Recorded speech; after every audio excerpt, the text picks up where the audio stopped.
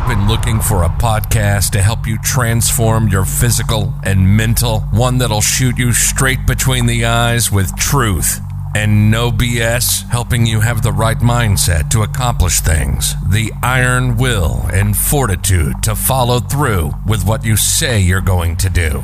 No excuses. Mark owns martial arts schools, and after 30 years, he has some real insight for real talk, real life, real conversations, motivational, fitness, self-defense, weight loss, live from the Great 1-8. This is Real Talk with Mark Cox.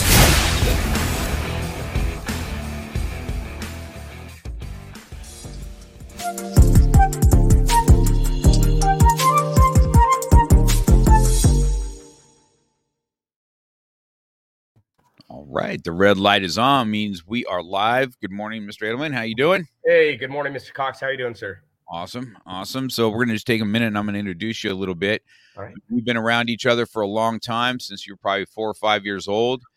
I call you, even though it says Robert Edelman, I've always called you Robbie, so that's probably, it's going to be hard for me not to do that. So I'll make sure that I let you guys know that he's been with me since he's a little kid, and we'll talk a little bit more about that in a second, but I'm going to go ahead and have you just take over, introduce yourself, tell you where your school is, about your family, your children. So with no further ado, Mr. Edelman, take it away.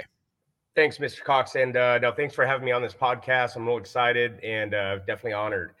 Yes, I've been, I guess let's start off maybe with my family. I have 2 kids. I have a 10-year-old son, Skylar. Well, I guess he's turning 10 in a few weeks. And I have a 6-year-old daughter, Brittany. I've been married to my high school sweetheart. We're going on about 11 to 12 years. We've been together for 22 years. So we long relationship with her. We're very close family. Let's see here.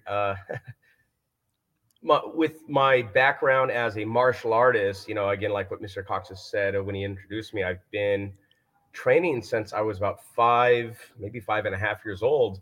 And, I unfortunately was with him for about 1990, maybe late 1990. We moved out to Ventura in 1994 due to the Northridge earthquake. It ended up taking our home. My dad had a job out here in Oxnard at St. John's Hospital. So we had to relocate out here. We tried to make the drive for about a year or so. And I think from my memory, I got to about a second green in American Tongsudo under, Master Mark Cox. Unfortunately, my mom just couldn't do it. They were struggling financially. So we basically had a school shop. So I probably trained at the majority of the martial arts schools out in Ventura County, a lot of Camarillo schools, Oxnard schools, Ventura schools. A lot of the schools aren't up and running anymore. But we've finally, I did Kempo karate. I've done a little Kung Fu. It wasn't my flavor, of course. I really enjoyed Korean martial arts is what I found. So after hopping school, back and forth, we found one school called Way of Orient Martial Arts. And this was maybe about 1996, 1997. Mm-hmm. And I started martial arts up again. It wasn't what Chatsworth Karate put into me as a kid. I remember, going to tournaments and, your rules were so much different from Taekwondo rules. Okay. Right. Yes. Even our school, the Way of Orient Martial Arts School, wasn't really an Olympic Taekwondo school. They limited, you couldn't catch someone's leg and throw them to the ground. I remember this one tournament that I went to, again, another Taekwondo tournament. You couldn't punch in the face. So I was really good at the ridge hand when I was a kid. And, I was striking to the head. So I really had to adapt with my legs. Because if I couldn't punch, if I couldn't punch to the head, I guess I had to really learn how to kick to the head. So I really worked a lot heavily on my legs. So that took me back. But again, luckily I found a school that kind of fit my personal needs and whatnot. And so long story short, when I was training here, when I was a young kid, I saw this pretty girl. We were actually upstairs. Right now, we are downstairs in a 5,500 square foot unit. The school was upstairs, and I saw this pretty girl. You know, I was sparring. I was about a orange belt in Taekwondo, and I'm like, wow, this girl's real pretty. And I kept to myself. Then she she ended up being my partners, and we started to spar. And even since I was even with you, Mr. Cox, I never liked to spar women or girls.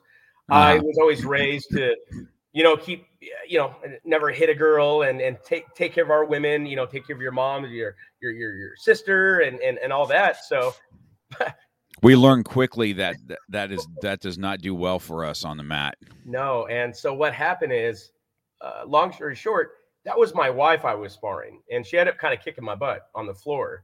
And she was a black belt, and I'm like, wow, this girl's real pretty. At the same time, I'm thinking how pretty she is. She's kind of kicking me in the face, punching me in the head, and I'm just trying to block and just move around and not get beaten up. So, later on, maybe a year, 2 years later, I think I did take a break from Way of Warrant martial arts. I started to, play football. I got into, high school, started playing football and whatnot, and started to wrestle. And one day I, was playing football, and the coach ended up moving me from first string to second string.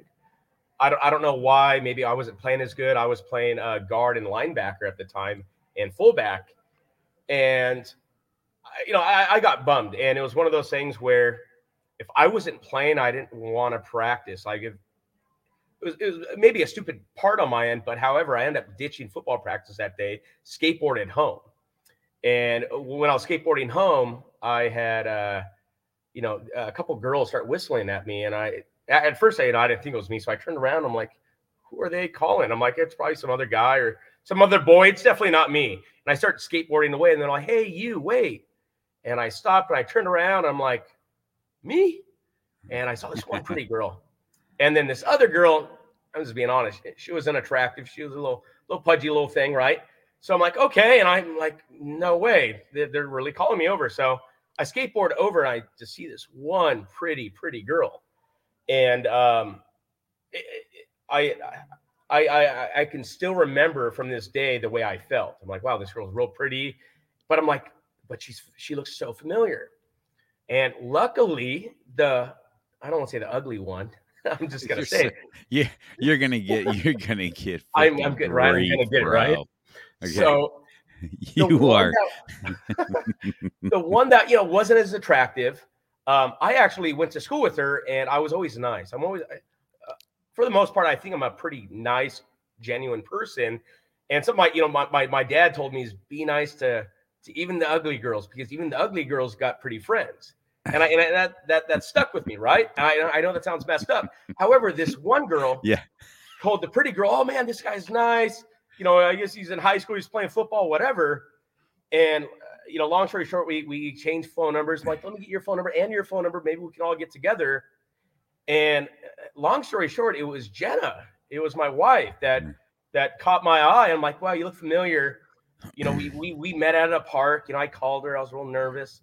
And I'm like, wow, you look very familiar. I can't say where. And we started talking about our, childhoods and whatnot. And she's like, well, I used to do martial arts or karate. I'm like, no way, where? And Way of Warrant. I'm like, that is you.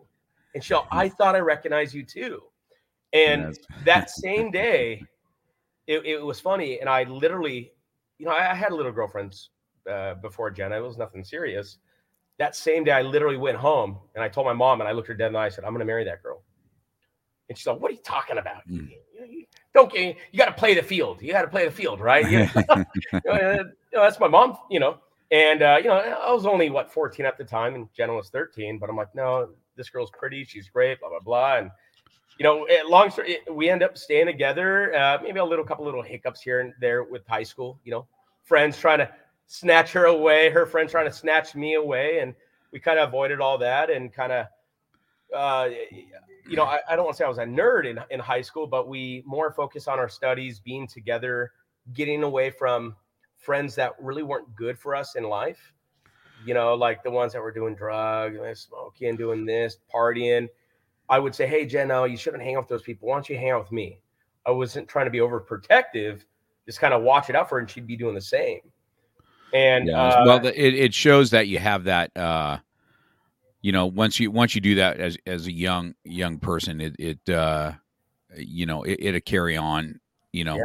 Through what it is. I've seen that. And you always have something for those kind of crushes in the beginning, but you guys ended up getting married. There's something to be said that your significant other or your wife or whatever, and you can punch each other on the mat. Sure. Just makes them really good. Well, it makes for really good marriage counseling and really good makeup sessions. Let's just say that. Yeah. Right. Okay. So there's that. Keeping it GPG. I totally get it. Yeah, right. For sure. So let's go back to where you started in the martial arts. So I had you when you were 5 years old, and I believe, as a matter of fact, back in those days, it was not uncommon for me to go pick up students from their house, and no, it wasn't. If we're going to go do demos, I did it quite often. As a matter of fact, you lived in an apartment building, I think in in Northridge. And near Reseda Boulevard or something by the college, if I remember right. Yes, and, correct. On Van Owen. Correct. Actually, I was on Van Owen. Yeah. Yes, near Pierce somewhere. I kind of remember all that. Yes, and so I used to go pick you up, and as a young guy, you always kind of stood out anyway because you were just you were talented. It's funny to watch your son today, and go, wow, he's probably better than even his dad was. Yeah. For sure. When he was a kid. And I know you had a natural ability. Of course, your mom kept you in class quite often. I mean, she had you in that studio, any class that there can be, or I was picking you up and taking you to class if it couldn't be. As a matter of fact, I think I taught your whole family at one point, right? So, we had some tournaments and stuff when you were a young kid. And so you notice, so when they're hearing this story, right, that 94 earthquake hit, right? And you remember there's just a few things that happened in the school, right? We broke a mirror. Yeah. And of course the offices were a little messy because we had to pick up stuff there. And I don't know if you remember, I had a Coke machine in there. Yes, I do. And it bounced across the room. I don't know if you remember that. There was a big dent in the front of it. Because it had, I don't know how it did it. I really don't. Too bad we didn't have film of that. That'd be a great highlight reel. But, that was a pretty devastating thing that we had to overcome is like this earthquake thing that hit. And then you had to move. And I remember when you had to go to Ventura, and I'm like, man, that's a kind of a bummer because, I'd lost one of the prize students. And so, I mean, how old were you then when you guys moved? How old were you? 8. So you were 8 years old, and I just turned 8 because my birthday's in December, and January 16th, 17th, going into the, we had the Northridge earthquake. So I think I just turned 8 years old. In 94, yeah. So when you moved, I mean, and you're right, you guys tried to make the commute a little bit, and the commute is no picnic anyway. Okay, it's you and I drive back and forth to see each other now today, and it probably gives us, even myself, when I drive to North Hollywood, that's where I went to school, and I lived in Tarzana, and when I drive there now, it reflects back on how much my parents drove me to make sure that I had the best that I could have, right? I remember I do it all the time. Every time I go past the old school or something like that, I'm like, man, my parents made this drive. My mom, she made this drive every single freaking day, right? And, and how hard my parents worked to do things, and which is the same for you, right? They're trying to get you out there to get to me. Did you stop at that point? Was there a stopping point for a while before you started a school or not? Yeah, so when it came to a decision, and maybe it was my dad working more shifts because now we live in a different city. My mom trying to make ends meet because, she was an apartment manager at the time. So her job was staying at home, dealing with all the tenants in the apartment building, maybe over 80, 90 tenants. I mean, it was a big building. So she lost that job. So we were definitely struggling as a family with income. I didn't know that at the time, of course, because my parents were really good at hiding those things from me as a kid. Right. And so when they made the decision, and it was a very slow decision too, they didn't just say, hey, you're not going anymore. It was okay, maybe I can try to take you next Saturday or next Friday's fight night class, and then I just started seeing it, I wasn't going anymore. And they were just like, hey, we just can't do this anymore. Your dad gets off late, blah, blah, blah, blah, this and that. And I'll tell you, I was really mad at the earthquake for many, many, many years, because my goal, and it was embedded in me, is to earn my black belt under you in American Tong Sudo. And so after I couldn't go to your school, I probably took about 6 months to a year off, because we would kind of window shop. We would never go into a school. I'm like, that school's stupid. That school looks lame. They look like they're doing all that. And I'm not making fun of any martial arts, but for me as a little kid, I didn't see what I was so used of your intensity of Mr. Cox. I was always trying to find a Mr. Cox. There's only one Mr. Cox in this world, and that's you. And so again, it took me about maybe 6 months to a year to start to actually try classes and go in schools and whatnot. And so, yeah, that was a cool time for me for sure. Right. So I've always, I always kind of kept a little bit of tabs on you to see how you're doing. And, you would, I want to talk more about as you get into school, because you were super, you were athletic as a little kid. Your son's athletic like you are. Yeah. Right. And I want to talk about where the martial arts took you. Did you wrestle for school? Did you do wrestling? Yeah, so I wrestled for Ventura High School for about 2.5 years. It's funny is that what took me out of wrestling, well, it's two things. One was a very bad sprawl I did. And a sprawl is very similar to our front falls that we teach in Krav or me. And I sprawled not on the balls of my foot like a normal plank. I sprawled with my heel and the ball of my foot. So when my camera's all messed up here, I'll use this hand. So instead of me, landing, balls of my feet, I'd landed like this, heel in, like I'm throwing an inside crescent kick, and I end up popping and dislocating my right knee. That was a really bad injury, and I end up there was no way for me to wrestle again. And, I was going to start to wrestle varsity for like the 171 pounds at the time, and now it's all different weight classes. And then luckily, after my knee started to heal, I actually got back into training in martial arts. I'm like, man, I don't like football anymore because the coaches are a bunch of jerks, in my opinion, because I'm not good. I'm just being honest. Right. But, now I can't wrestle. It's like, I got to do something. My parents were always, you got to play a sport. You got to keep your good grades. And I was about 16 and a half, 17 at the time. They're like, oh no, 16. Yeah. And then like, you got to get back into training. And then so what ended up happening is I started training again, but I was now about 16 years old. I was more athletic, becoming a young adult maybe. And then I actually had the opportunity to start to work at the Ventura Family YMCA at such a young age. So I actually started a really cool martial art program there where when I first walked in, it was kids with normal t-shirts, jeans doing, I don't know what you want to call it, but I guess karate at the YMCA. And I literally flipped that program around. And, where students are wearing uniforms now, slowly promoting in ranks, learning, gaining students from the YMCA to this school, Way of Orient Martial Arts. I wasn't the owner, of course, at the time, but, I really built a strong karate program. And and then I started doing, personal training. They picked me up as a personal trainer, teaching kids, adults, working with elderly, working in the weight rooms, working the front desk. And then they also actually threw me on as an athletic director. So martial arts, I appreciate and thank martial arts for everything that it's done for me in my life. So, yeah. So it's opened the doors for you. So, see, that's a story I didn't know about. I didn't know about the YMCA, and I know quite a bit about your past. Either that or I forgot, which is very common too. These days it wouldn't be surprising to me. But sure, right. So I want to talk about. Did you compete in your wrestling in high school? Yes. Did you?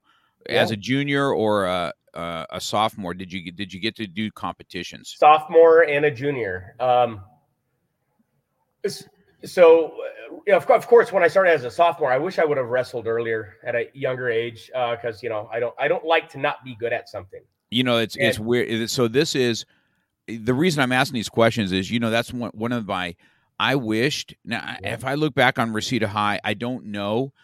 They may have had a wrestling. I don't recall them having a wrestling team. I played football there. I played for Reseda High in football.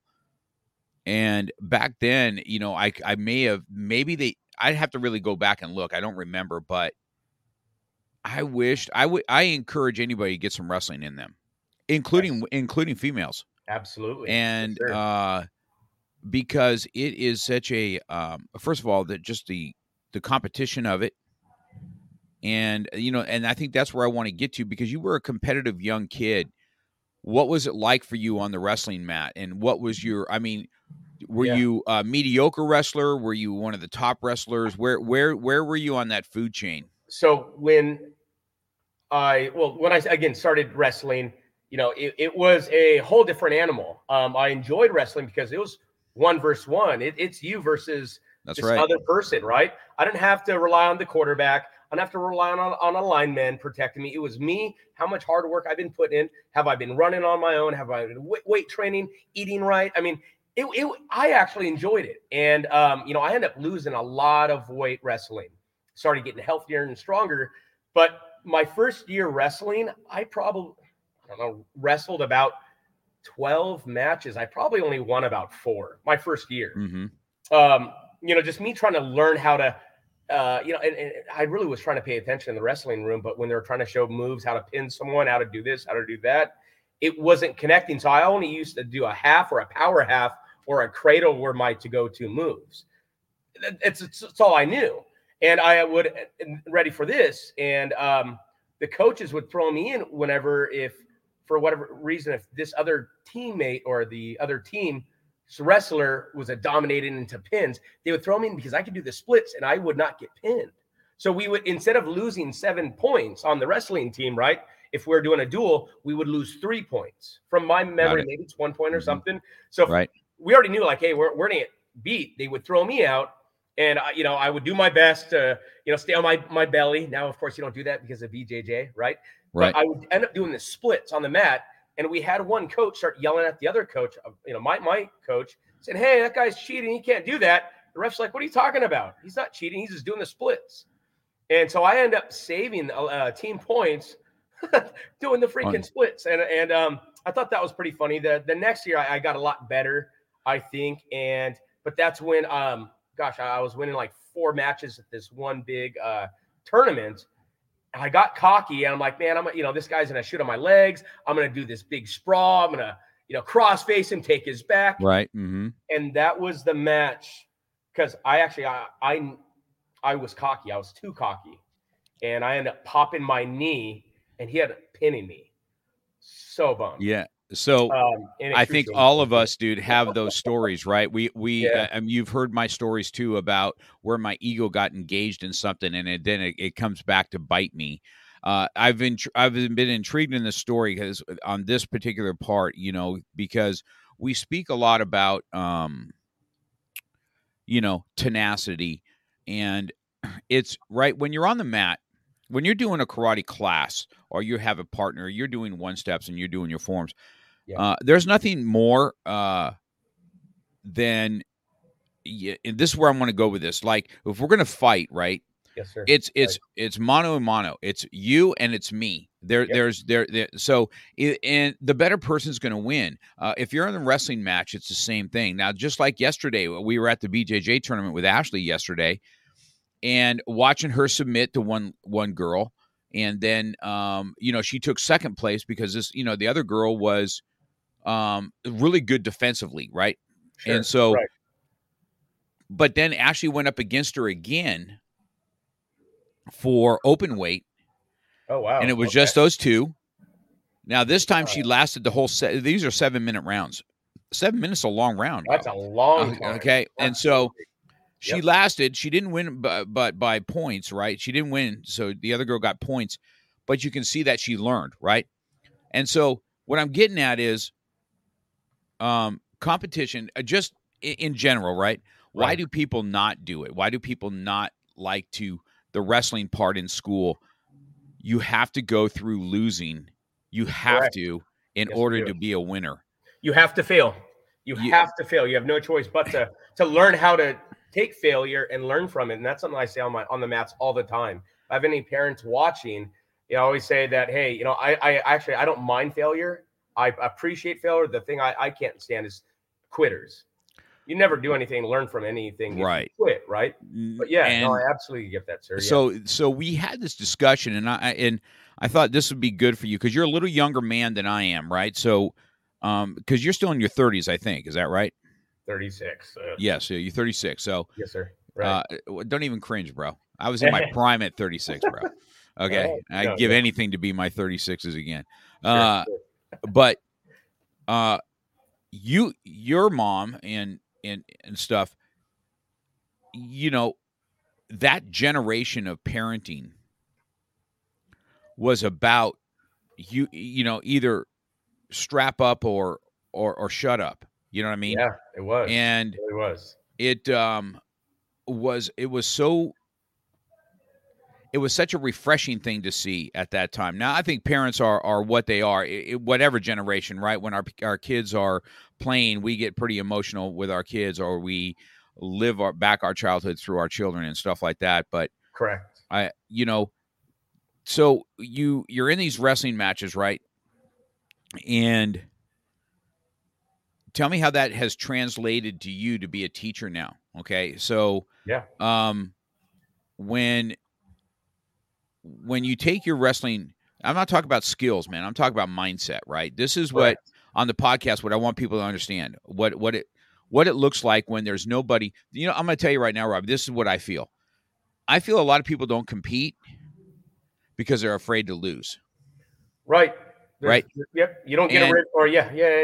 Right. Exactly And I can't say that even in my times coming up the ranks, I probably had the same mindset sometimes, right? Is like, oh, I don't want to look like a fool, or I don't want to be the one that has to tap or whatever it is. So they miss out on this awesome opportunity of learning, because the notion of failure is so much stronger than the notion of winning, right? Yeah. So, and huge for right. sure. And so, yes. Tell me how that has translated into you with your own son. Number one, how do you speak to him about what it looks like to be okay to fail, and how that has translated into you being a father and an instructor today? Tell me those lessons that you learned and what you're doing with them. Kind of going back to, my parents, whenever you had a tournament, I mean, you can probably just look behind you, see a few little tournaments. Like Right. This trophy right there is from Chatsworth Karate. I think the one. Right. It's funny. Yeah. I remember that. I remember that trophy vividly. Yes, sir. And, whenever you would have a tournament competition, they throw me in. And, they would even do private lessons with you. Yeah, you probably remember the Eye of the Tiger design form with me and Right. Garrett, right? And, yep. We ended up taking first, but there was times where, for whatever reason, and whenever I would spar Garrett, he was faster, but I was stronger. Whenever we would compete, him and I, we were the last two. It was always your Chatsworth boys. He would win because he was so faster than I had hit him, right? And I remember I just get so mad. And my mom, of course, I didn't like losing. And you and I have, I think, the same mindset. The second place is the first loser. And I know someone else I think it was Justin Reese on your podcast said the same thing, right? Yes. So, yeah. I don't know if I'm good or bad back in those days, dude, but I was hardcore, bro. I'm glad you were. And, and kind of going back to the wrestling, right? So when, it would be me and someone else, and it's like, man, this guy's, because I was I'm stocky, right? I'm not tall and lanky, I'm not wiry, but when I would wrestle someone, if I get my butt kicked, I'd work my work hard and get my butt kicked. And it is what it is. I'd go home and be like, wow, what was it? Was it, I wasn't good at my moves? Was I gassed? Was it, I don't think I was nervous, but I would try to take any losing. I take it hard, to be honest. Uh-huh. I definitely take it hard. I would try to reflect on it, and then I would try to build myself a little bit better. And I've always done that. And it actually, I guess it's going to kind of fall into when I was trying to become a police cadet for the Ventura City Police Department. I remember, I think I applied 2 or 3 times, and I don't know why. Maybe that's how I got rejected. I just never got a phone call back or whatever the case was. And and I kept trying again and again and again. I'm like, if I don't try it, if I quit, I'm never gonna get it, right? So I ended up doing this big demonstration and started helping the Ventura Police Department raise all this money. And at the time, I put on this big breaking demonstration, this fight choreograph thing, and I walked up to the head sergeant at the time, and I shook his hand and said, "Hey, my name is Robert Adelman." He's like, "Wow, you did really good out there." And I said, "Yeah, by the way, I'm trying to become a police cadet, and I've applied 3-4 times." The 2 days, 3 days after that, I got a phone call from the department. The funny thing is, my wife, or my girlfriend at the time, was already there. I never used her to get my way in. I'd say, "By the way, my girlfriend works there." I cannot stand people who try to use people for leverage. I just wanted to be me, right? So I end up, get my, position as a police cadet. And it was going back to, the never give up type of mentality. With Skyler, my little boy, he's doing now basketball. He's doing water polo. He's doing jujitsu, right? He's been doing martial arts before he could walk. And, me and my wife, whenever, we have a little competition, we'll try to throw him in. And it's, there's been times, especially like water polo, his team might win or they lose. And then, Skylar doesn't like losing. No one likes losing, I don't think. But it's, again, kind of going back to, it's important to learn how to take a loss. And where you can say, "Hey, well, why'd you lose?" "Well, Dad, I tried my best. I tried to, pass, or, my teammate, this and that." It's like, okay, well, then maybe you got to go back and, maybe talk to your teammate and say, "Hey, maybe we can work on passing a little bit more. Maybe when you see me open, you can throw me the ball, or if I see you open, I can throw you the ball." When it goes to competitions, I remember this one time Skylar did, in my opinion, and I think you were there, Mr. Cox, and I think you and I said something. I don't want to name the tournament because it was a pretty recent tournament. Skylar did a form next to someone. And it was a time when they were doing 2 kids at the same time. This other kid had no energy. Skylar had pure energy, and his score was not even to the point where he got him 3rd place. And I just kind of walked up to the judge. I'm like, "What's up, dude?" Not one of those dads like, "Hey, what?" Judging is what it is. Sometimes it's for you, sometimes it's against you, right? But you even were like, "That's not right," and you walked away. You got heated. And so I walked up to this one guy. I'm like, "Hey, what's up?" He was too intense. And I'm like, "Whoa." And then later on, that one person who judged the competition did a form, very intense. I'm like, "Wow, dude, you're pretty intense out there." And it's a funny story for me. But, when he went back, he's like, "Dad, how come I didn't place?" I'm like, "Dude, sometimes you're not going to place." And I tell this even with my my parents today, even at the private schools that the private school I'm with right now as a athletic director. Sometimes the ref will be with you. They might see something that you don't, or vice versa. Might work for you, might work against you, and it is what it is.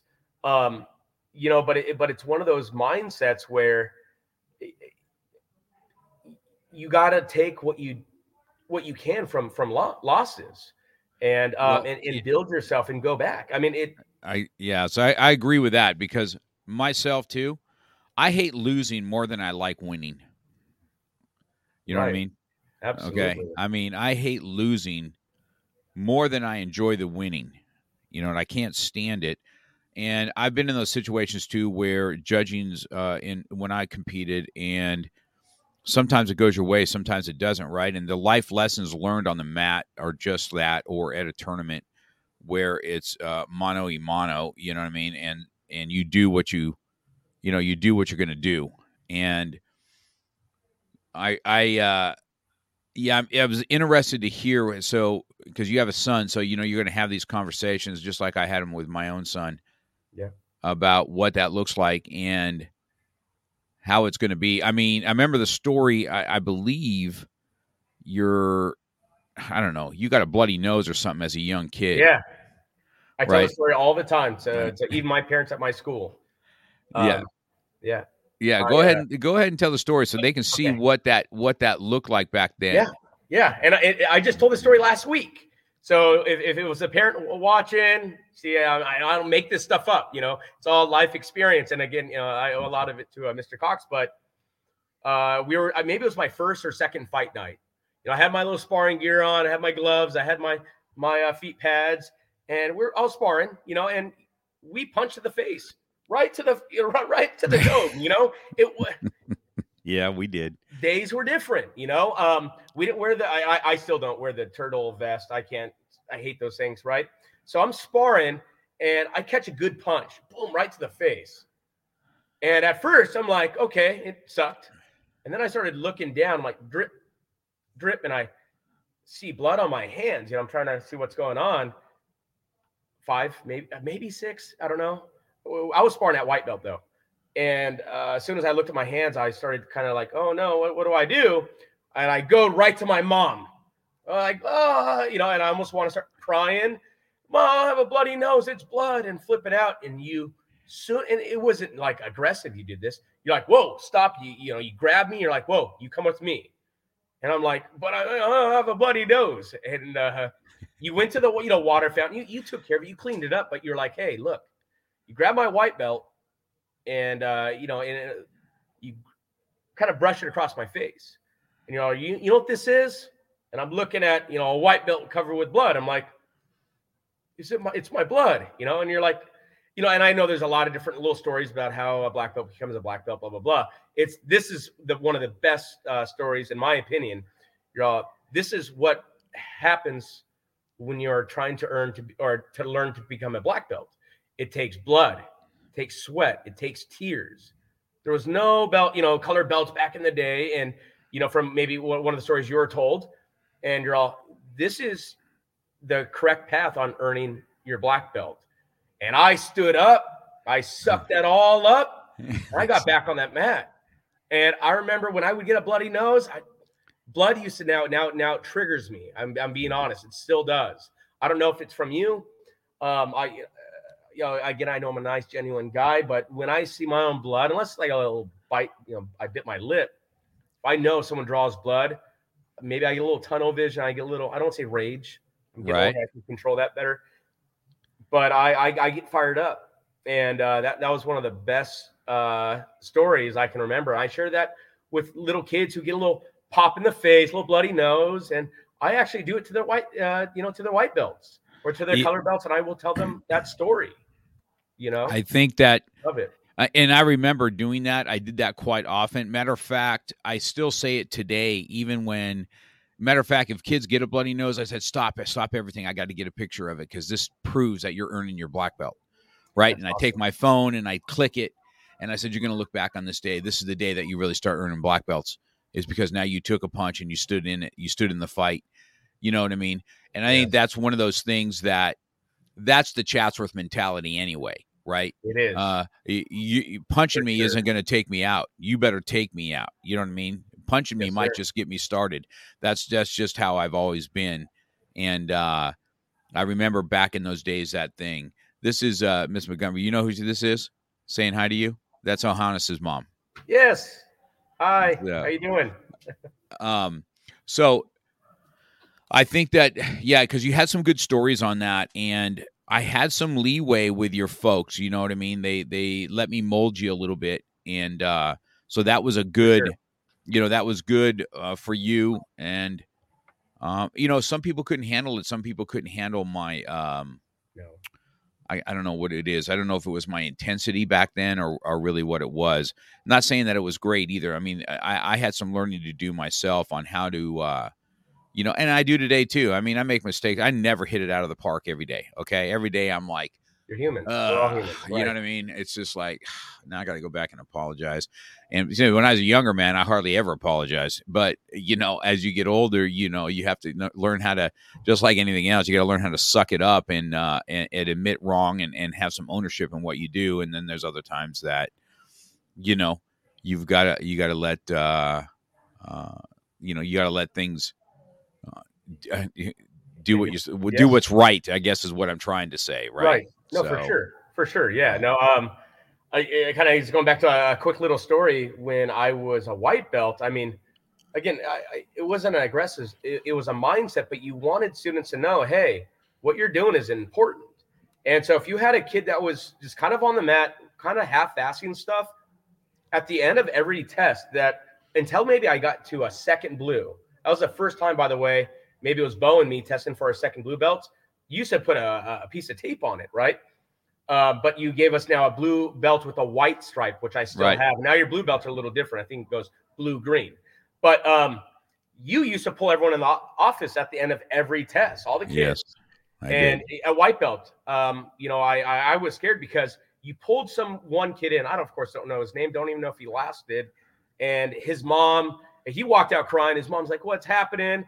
And I think you're like, "Well, you tell your mom." I mean, that was the type of person you were. It was nothing mean. And I remember going to your office and, I was like, "Hey, good job. Congratulations." And made my day. But you never settled for half best.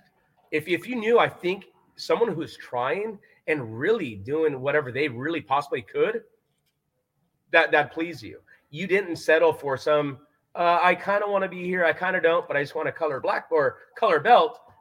That wasn't you. You're still good at this today. You're good at knowing if when someone's on the floor, if they're giving it their all or they're not. Like, are they sucking it up? Are they really fighting through something, or are they just BS? I mean, yeah, I'm actually glad you had that attitude, because that's kind of like how life is. You have to attack life head on all the time. If not, I mean, it's going to attack you. Yeah, I think, and I think that's right. I think you took some good lessons. You definitely had the studio, at a time of your life that, it probably grew to what you were, because you've always kept everything that the school has to offer. I look back, it's really hard for myself. All the acclimates that people give me and stuff like that. We never sit back and kind of take in what we're trying to achieve, right? A legacy that we're trying to achieve. Right. Correct. And so I think that the lessons learned, that's why I was asking you about your, we've talked about this stuff before, but the wrestling and what you took from the martial arts and the mindset that it comes with it, because as we continue on the interview, the mindset, really, we talk about having the mindset, but do we have it when we're being tested? And I believe every school in our organization, Krav Maga wise or Tong Soo Do wise, were very tested in the pandemic. And I really don't feel if we had the same tenacity and fight that we would have seen. I don't think any of our schools closed. Knock on wood, no. None.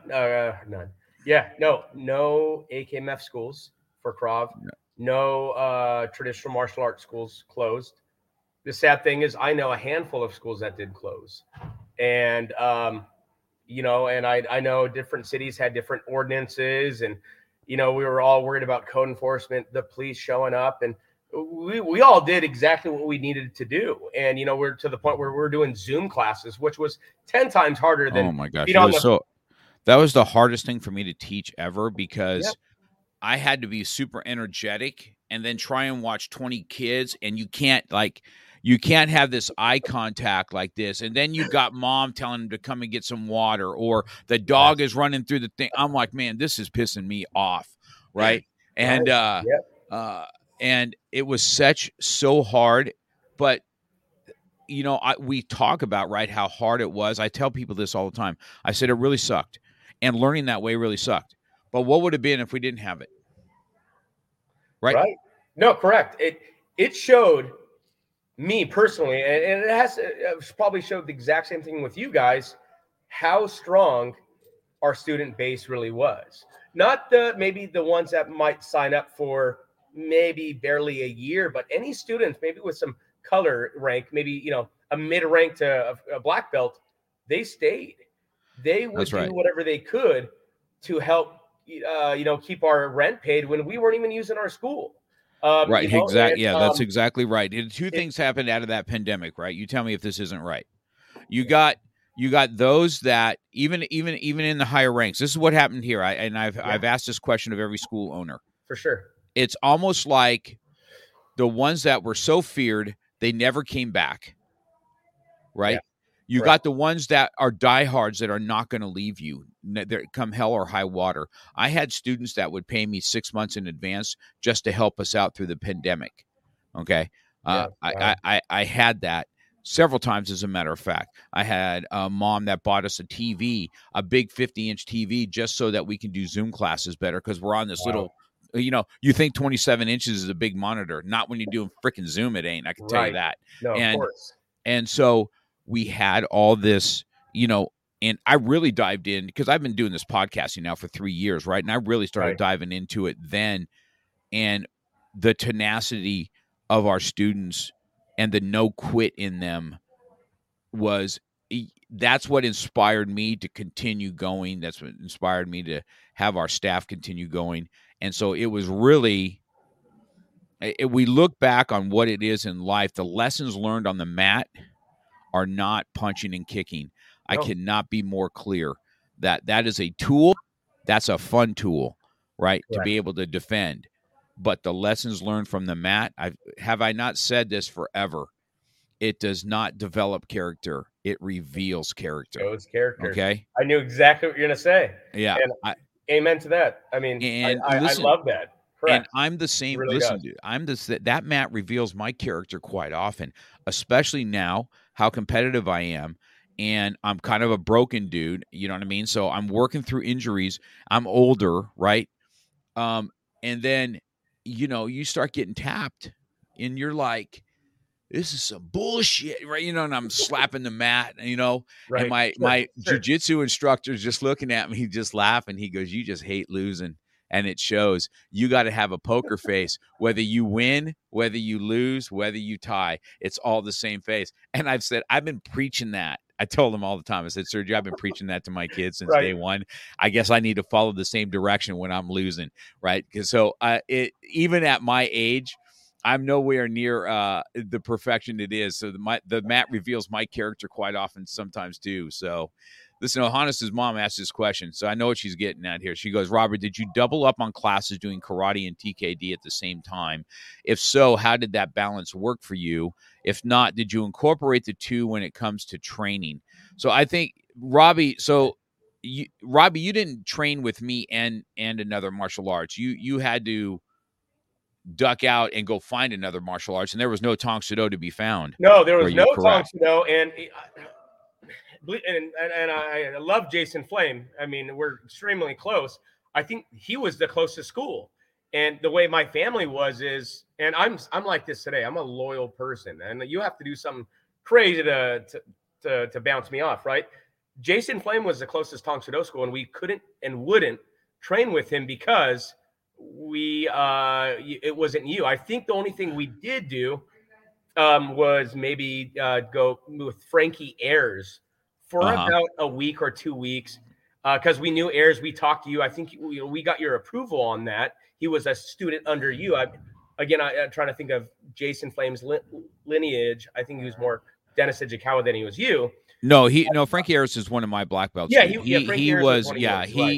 Yeah, I mean, he may have tested at Mr. Ichikawa's studio, but he's been with me since day one. And I remember he opened up in Simi Valley or something, or Thousand Oaks. He opened up in Thousand Oaks. That's little shopping center. Yes, and I remember, and we tried that too. We talked about Jay too. You know what I mean? It's just super hard, right? It's super hard to go to a different instructor. There is just no getting around that. It'd be like me right now. For me to go get another coach in Brazilian Jiu-Jitsu after Sergio, it's going to be a rough thing. It's going to be hard. Right.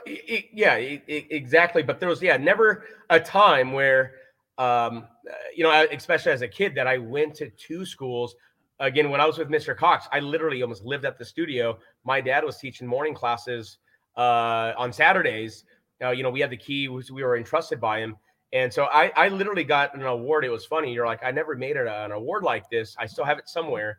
But I made, I was there, like you said, 3-4 classes a day, Monday through Friday, including Saturdays. Yes. I lived at the studio, and I would eat I would go to the little Chinese food place.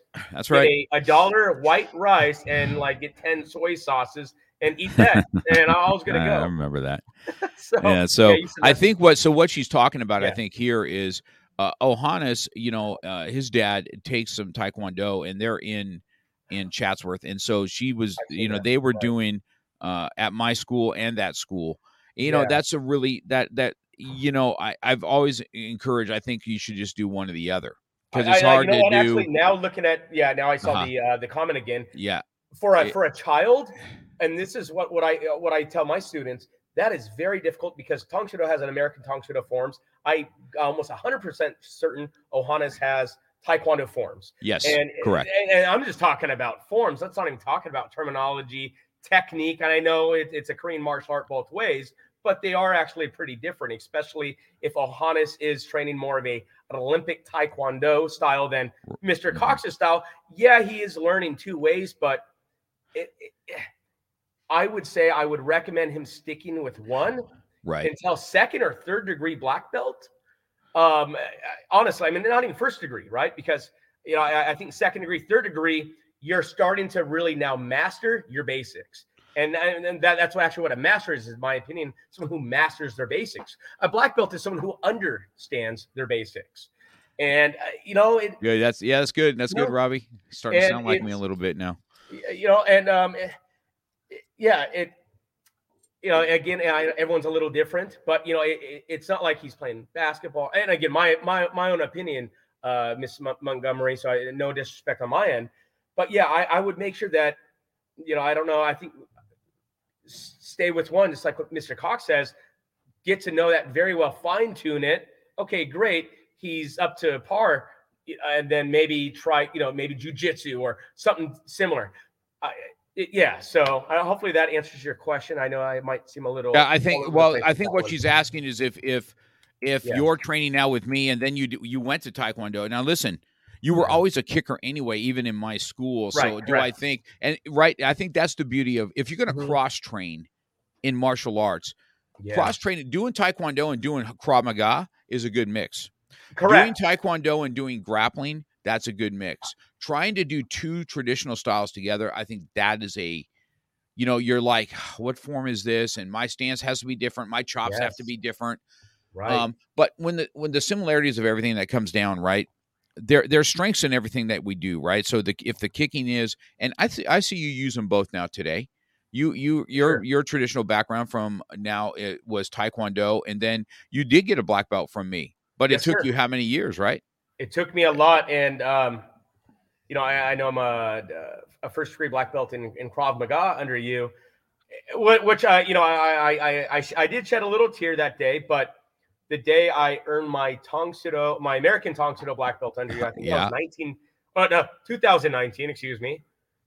That day hit home super hard because here I am, I might even start crying. You know how many times I went to a white belt in so many schools, and how many cruddy students I would see with black belts, 9-year-olds, 5-year-olds hitting each other with black belts, and year by year, I would bounce around, and it's like, man, this is why I don't have one student who is under 10 years old to be maybe I'm a little different to be a black belt. I think a black belt's also a type of mindset. And so when I earned my black belt, it was I never gave up. Kind of like what we've been talking about almost all along in this podcast. I went back, I learned the American Tang Soo Do forms. Trust me, and I know I have more on my mind because I'm always asking what's next. And right now I know I have a lot going on, but now I'm thinking, man, masters in American Tang Soo Do, and I'm kind of floating by myself in my traditional martial arts right now. So, but even in Krav, and I know I hear it all the time. I have a lot going on. I mean, that's no excuse, and I trust me. I'm hard on myself. I'm always looking for what's next. Okay, I'm a black belt in Krav. Now what's next? I can't just be a black belt, floating black belt. I know the day after the awards assembly, Jason Flame was like, "Hey, you going to the test tomorrow?" I'm like, "No, I haven't been training." And I'm just being honest. Yeah, I've been teaching. I'll do a cauldron at my studio. I'll work out, maybe do a little bit of weight. but I am not in any way ready to try to test. I got to make sure I have it here. I am being seen. I have face value into, Chatsworth School, our headquarters school. So, but yeah, kind of, I know, I guess I'm bouncing around with black belt, but you can see what black belt means to me. And even Master Nathan Carlin, you've said this before. Were you a black belt, or are you a black belt? And, and I want to make sure that that I am a black belt, and I was a black belt. And yeah, those are hard words, right? Yeah, because very, very hard. we never, and here's the problem. So here's the thing with it, right? Physical skills are perishable. Okay. Correct. The mental skills you get are forever. Amen. Okay. So I say this quite often to black belts that train, and then they're not around anymore, right? I say this quite often. I said, I never say that you weren't a black belt, right? Correct. I say a lot of times you were a physical black belt. You know what I mean? I think sometimes students, sometimes even it doesn't have to be martial arts. It can be anything, but yeah, right. You could have been on the top of your game, and then you haven't done anything for 10 years. So I always refer this to doctors, right? Right. Like, good point.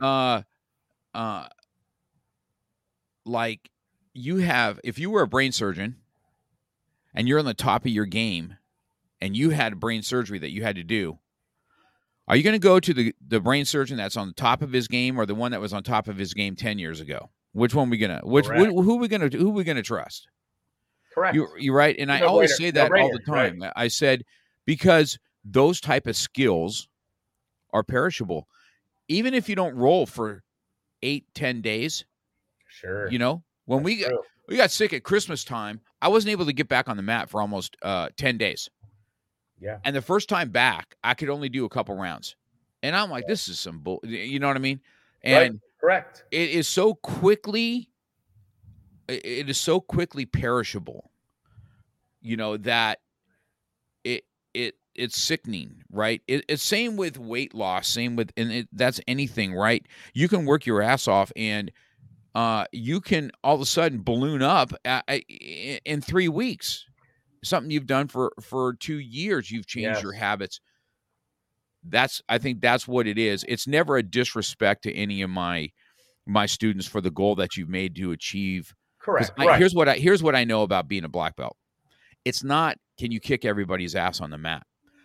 Have you learned to overcome the hurdles of being a black belt? You know what I mean? Can you withstand peer pressure? Right. Correct. Listen. Absolutely. Even adults, Absolutely. even Kat, when she's at work, she tells me, I tell her the sitting, the self-control that I would have to have at that setting where she's in a lead position, or she's being, and she's a female on top of it. So, she tells me all the time, men will try and, intimidate and do this stuff. And, that's why she has such a passion for women as it is. Right.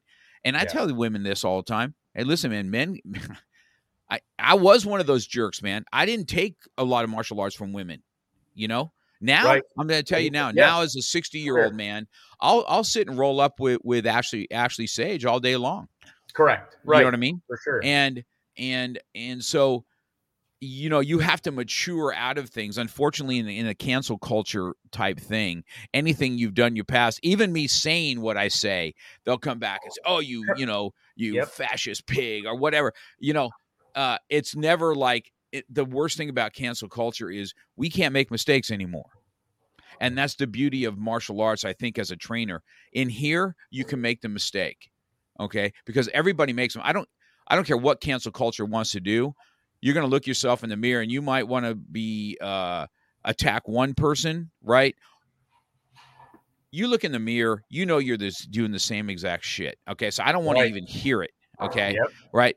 And so that is I think that's the beauty of what we've learned here in the martial arts. So when you get a black belt from me, it was one of the most. I tell everybody, your black belt testing day is going to be one of the most memorable things. It's going to be right along with having a child. It's going to be right along with getting married. It's a major life lesson because it carries with you because you know the work it took to get it. And not trying to cut you off, and I just said this, gosh, maybe a few weeks ago. There's a handful of times I've actually cried. I mean, besides being a little kid and hurting myself, right? The time I got married, okay? As soon as Jenna lifted up her veil, the time I had Skylar and Brittany, and the day I received my American Tong Soo Do black belt, and when I received my Hapkido, it's something that will never, ever, ever go away. And you know, it tears of joy. So, yeah, I mean, absolutely, for sure. I mean, with all the trial and error, with all the failure, with all the achievements, just like you said, all the hurdles we all have to go through. So, yeah. Yeah. I think these are lessons, and that's why I think, Robbie, one of the reasons I had you on, because you do have a passion, and I know that you have a special heart for me. You know what I mean? And that wasn't what I didn't want to just hear the Mark Cox story today. I wanted to hear the Robbie Edelman story on the lessons that maybe I was a part of in your life that you now are giving other people. And you seem to do really, really, really well in that. And, thank you. You know, and I see the passion you have for your students. I know that you're a lot. I know exactly how you feel because I've coached my son in the ring. I can't even do that because I just want to kill everybody in the room. You know what I mean? I remember you. Yeah, I saw some clips of that, and that would be very hard for me. That was super hard for me, and competition for me was a lonely business. I didn't really have my instructors there to watch me. I won world championships, and sometimes I did it by myself. It was kind of Bo and I. You know what I mean? Right. And but I remember the competitions were times for me to go up against somebody else because I need to test my skill set, right? Yes. And I just think that you have those same you have those same qualities. I don't quite often. This, one of my biggest downfalls, guys. You know how I am. I'm a cut up guy, man. If I'm cutting up with you, I really like you. So I must really like you guys. Yes. Right, you know how I am, right? And if you can get mad and angry. And I say this, and you can be like, if you can really chew us out, you care about us. Yes, and I'm not sure if that's great or not great. I really don't know. It's not the best quality. I say it quite often. You know, personality like yours, Carson Fortner. You know, I wear my heart on my sleeve, and if I cannot be a fake person, I just cannot. Not saying that you guys are fake. If I don't dig you, I ain't talking to you, man.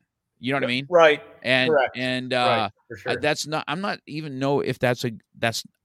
I would probably say that's not a good trait. You know, to be honest with you, it's something I struggle with all the time. You know, and believe it or not, I'm a huge. It's funny, as dynamic as I can be on the mat when I teach, because I love that. I love it. Right. I have such a passion for it, but I'm kind of an introvert. You put me in the party situation, I'd rather just sit with my peers, like at the AKMF. You know, I just kind of sat at my table with who I like, and of course I like hanging around with meat eaters anyway. You know, military dudes and that are kind of cutting up, but I'll be the quiet one in the group, and I just enjoy watching them do their thing. Right. This is what I am, and so. I don't know. It's been good to watch you. And Ohanis' mom had to really hear. It says when Ohana started with Michael, Mark, and Ken, I remember when Ohana started, man. It was really hard. This kind of stuff was hard for me anyway. And I know you have the same heart. Carson does too.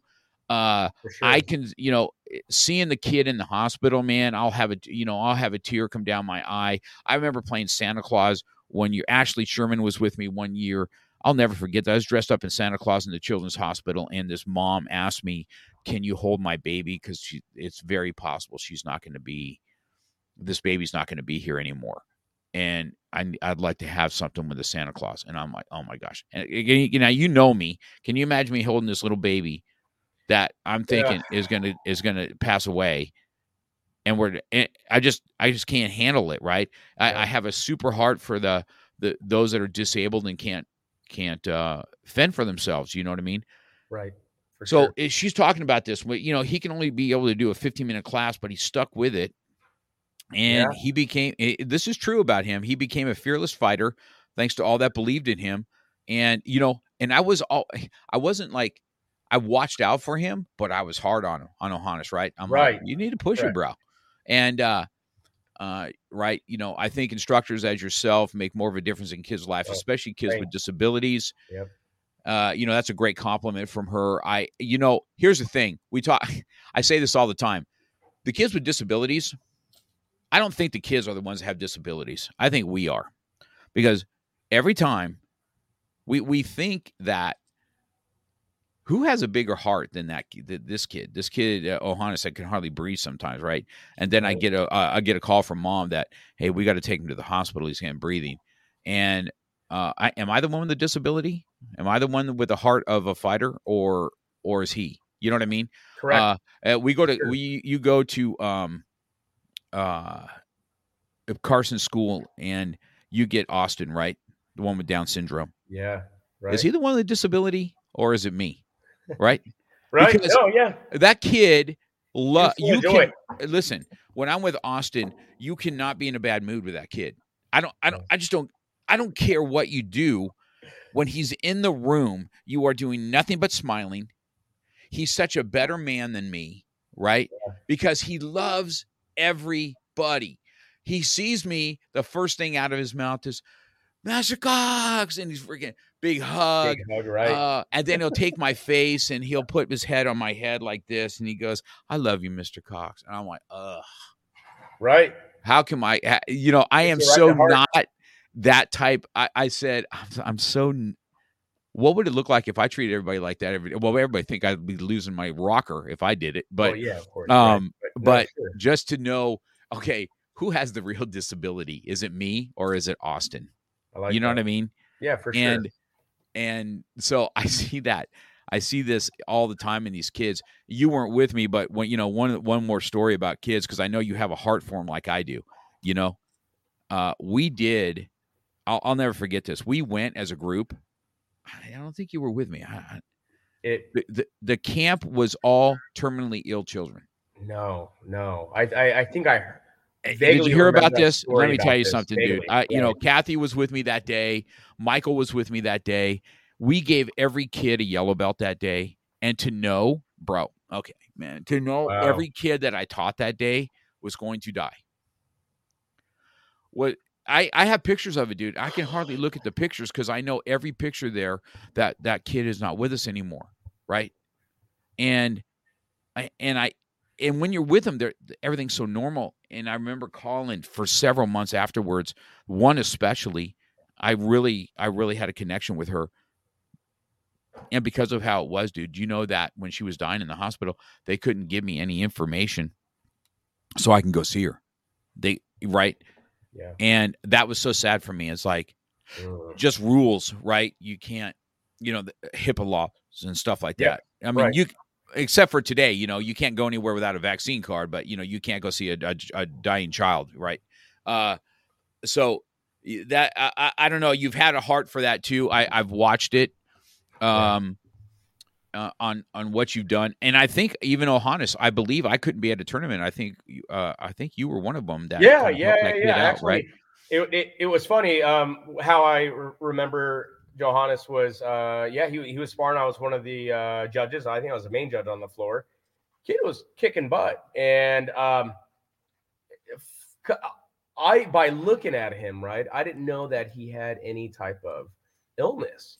You know, he was, side kicking people in the ribs or the chest. And he was kicking butt. And, you know, I gave him a little high five, and, you know, I talked to him and said, oh, yeah, you're one of Mr. Cox's students. I think I even said, I've been with Mr. Cox since I was a kid. And there was a tournament at another school. I don't want to name the name. You were unable to be there, Mr. Cox. That's right. I was able to take your spot. Yes. And I remember Johannes had a little issue, and it was not like a personal, maybe, I don't know, something on the floor. But I stepped in and said, hey, you remember me? I'm one of Mr. Cox's students now, and I was with him when I was a kid. And, you know, he was a great to work with. I got to know his parents. So, yeah, no, very nice people. Yeah. And the funny thing is, I never knew about a type of illness he had until I started, him and his, or me, the mom and the dad, we started following each other on Facebook, and I would see these things. And so I'm really proud to see where he's gone. Again, starting with a 15-minute class with you, and now, he's able to do all this. He's I don't know. I think he's either has it or he's close to. He's doing some cross training with us in Krav now, but I think he's close to or something getting his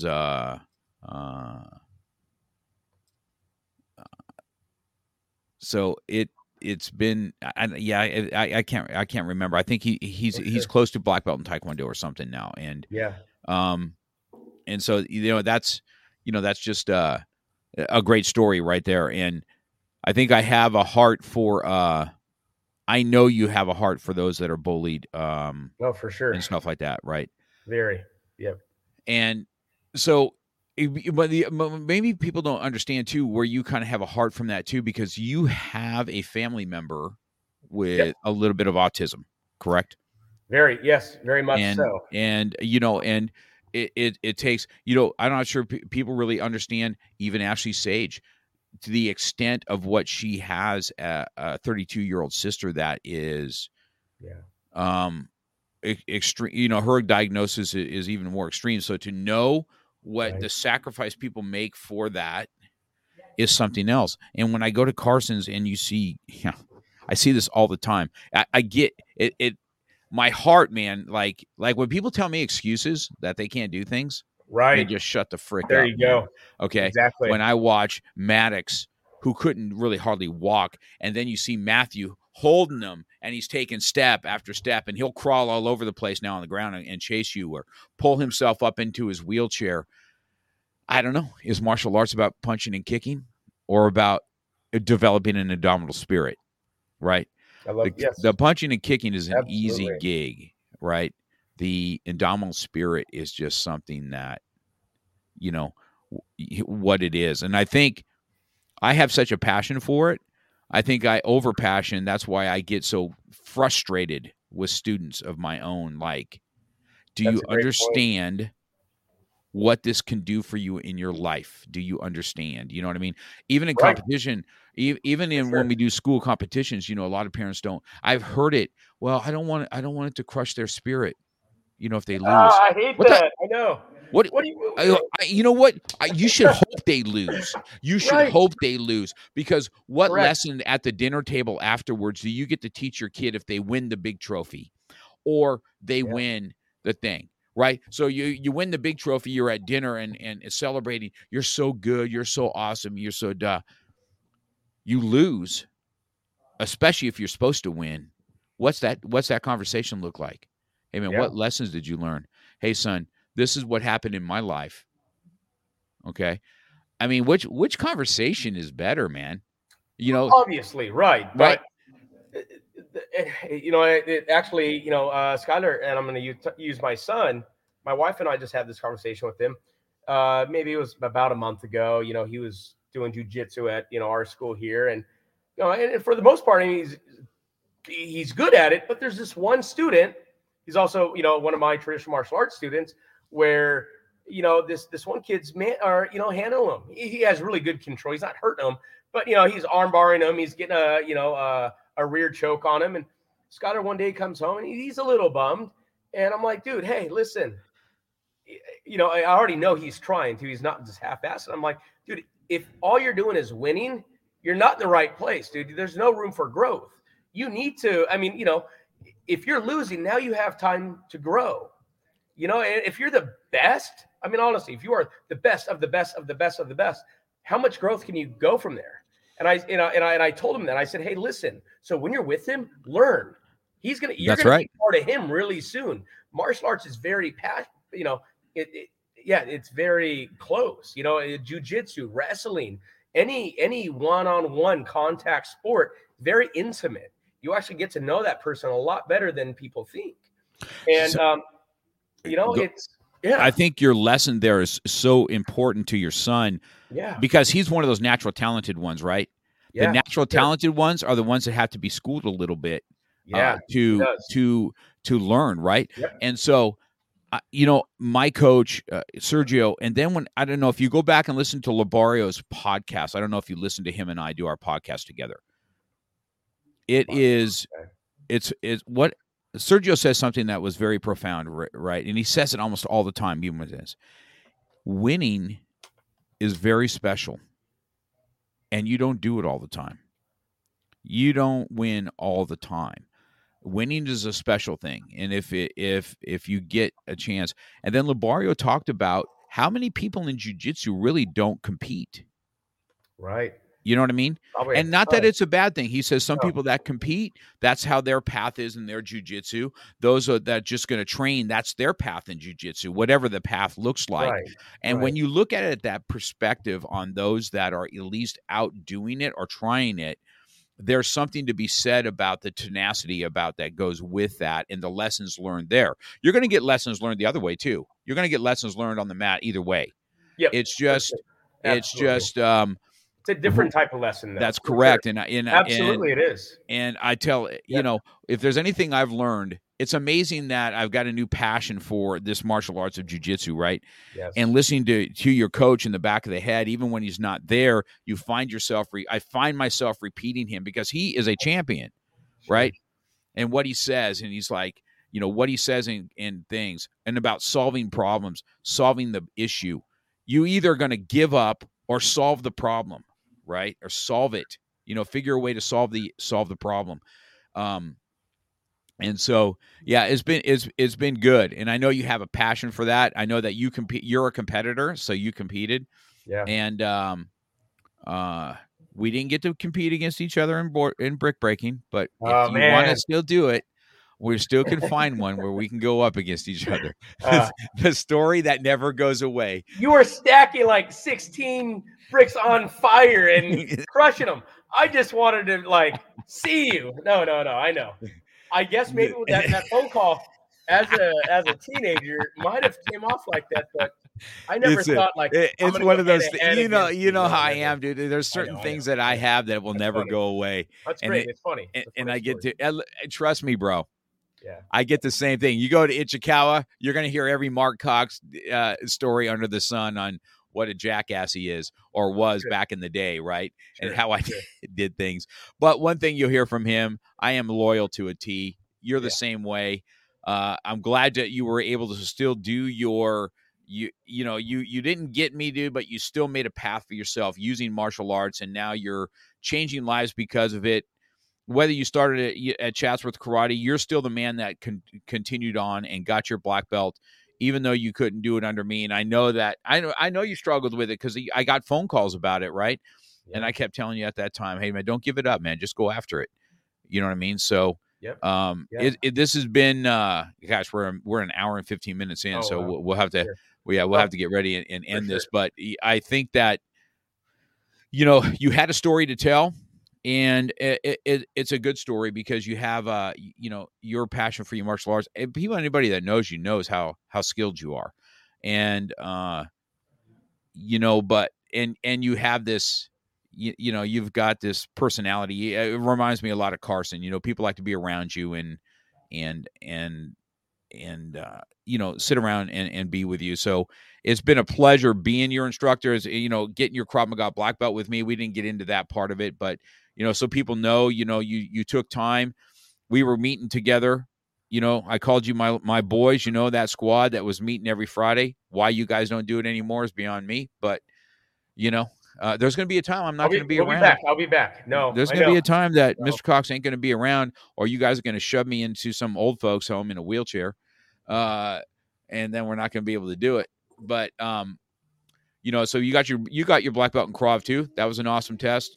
That day too it was great. I'm glad you got your a dream of getting an American Tang Soo Do black belt. That was not easy to do, learning all those forms and having to do it. But you stuck out in there too. Sage for working with me. She was coming down to Ventura, and we're doing that's the other thing about her. Again, Miss Ashley, Ashley Sage, and I told my daughter that she's just Ashley. Yeah. So I told my daughter how cool that chick or girl is. I don't want to call her a chick. Yeah, well, we call her a chick. Well, we call her. Yeah. Well, here's the thing: we call her a lot of names over here. Right. Some we can't say on the podcast, but she's it's just a testament for all you young guys and I believe it's a testament what the martial arts can do in changing people's lives, and you continue your mission, okay, and we'll be there to support it as you come. We got testing coming up, and we'll support you as you continue your endeavor. Sound good? Yes, sir. No, thank you for having me on today. I had a blast, and hopefully everyone learned something a little bit about me. Yeah. And it was a pleasure to be here, Mr. Cox. Thank you. All right, sir. Have a good day, man. Go do your lesson. You've been listening to Real Talk with Mark Cox. Real life, real topics, real conversation. We're passionate about motivation, fitness, self-defense, weight loss, and coming at it from a real angle. We hope you've gotten some useful and practical information from this show. And we hope you had fun. We know we did. We'll be back soon. But in the meantime, hit us up on Instagram and Facebook at MarkCox100. Make sure to subscribe and review. And tell a friend or two about the show. For more, hit up the website at markcox.com. Till next time, keep it real.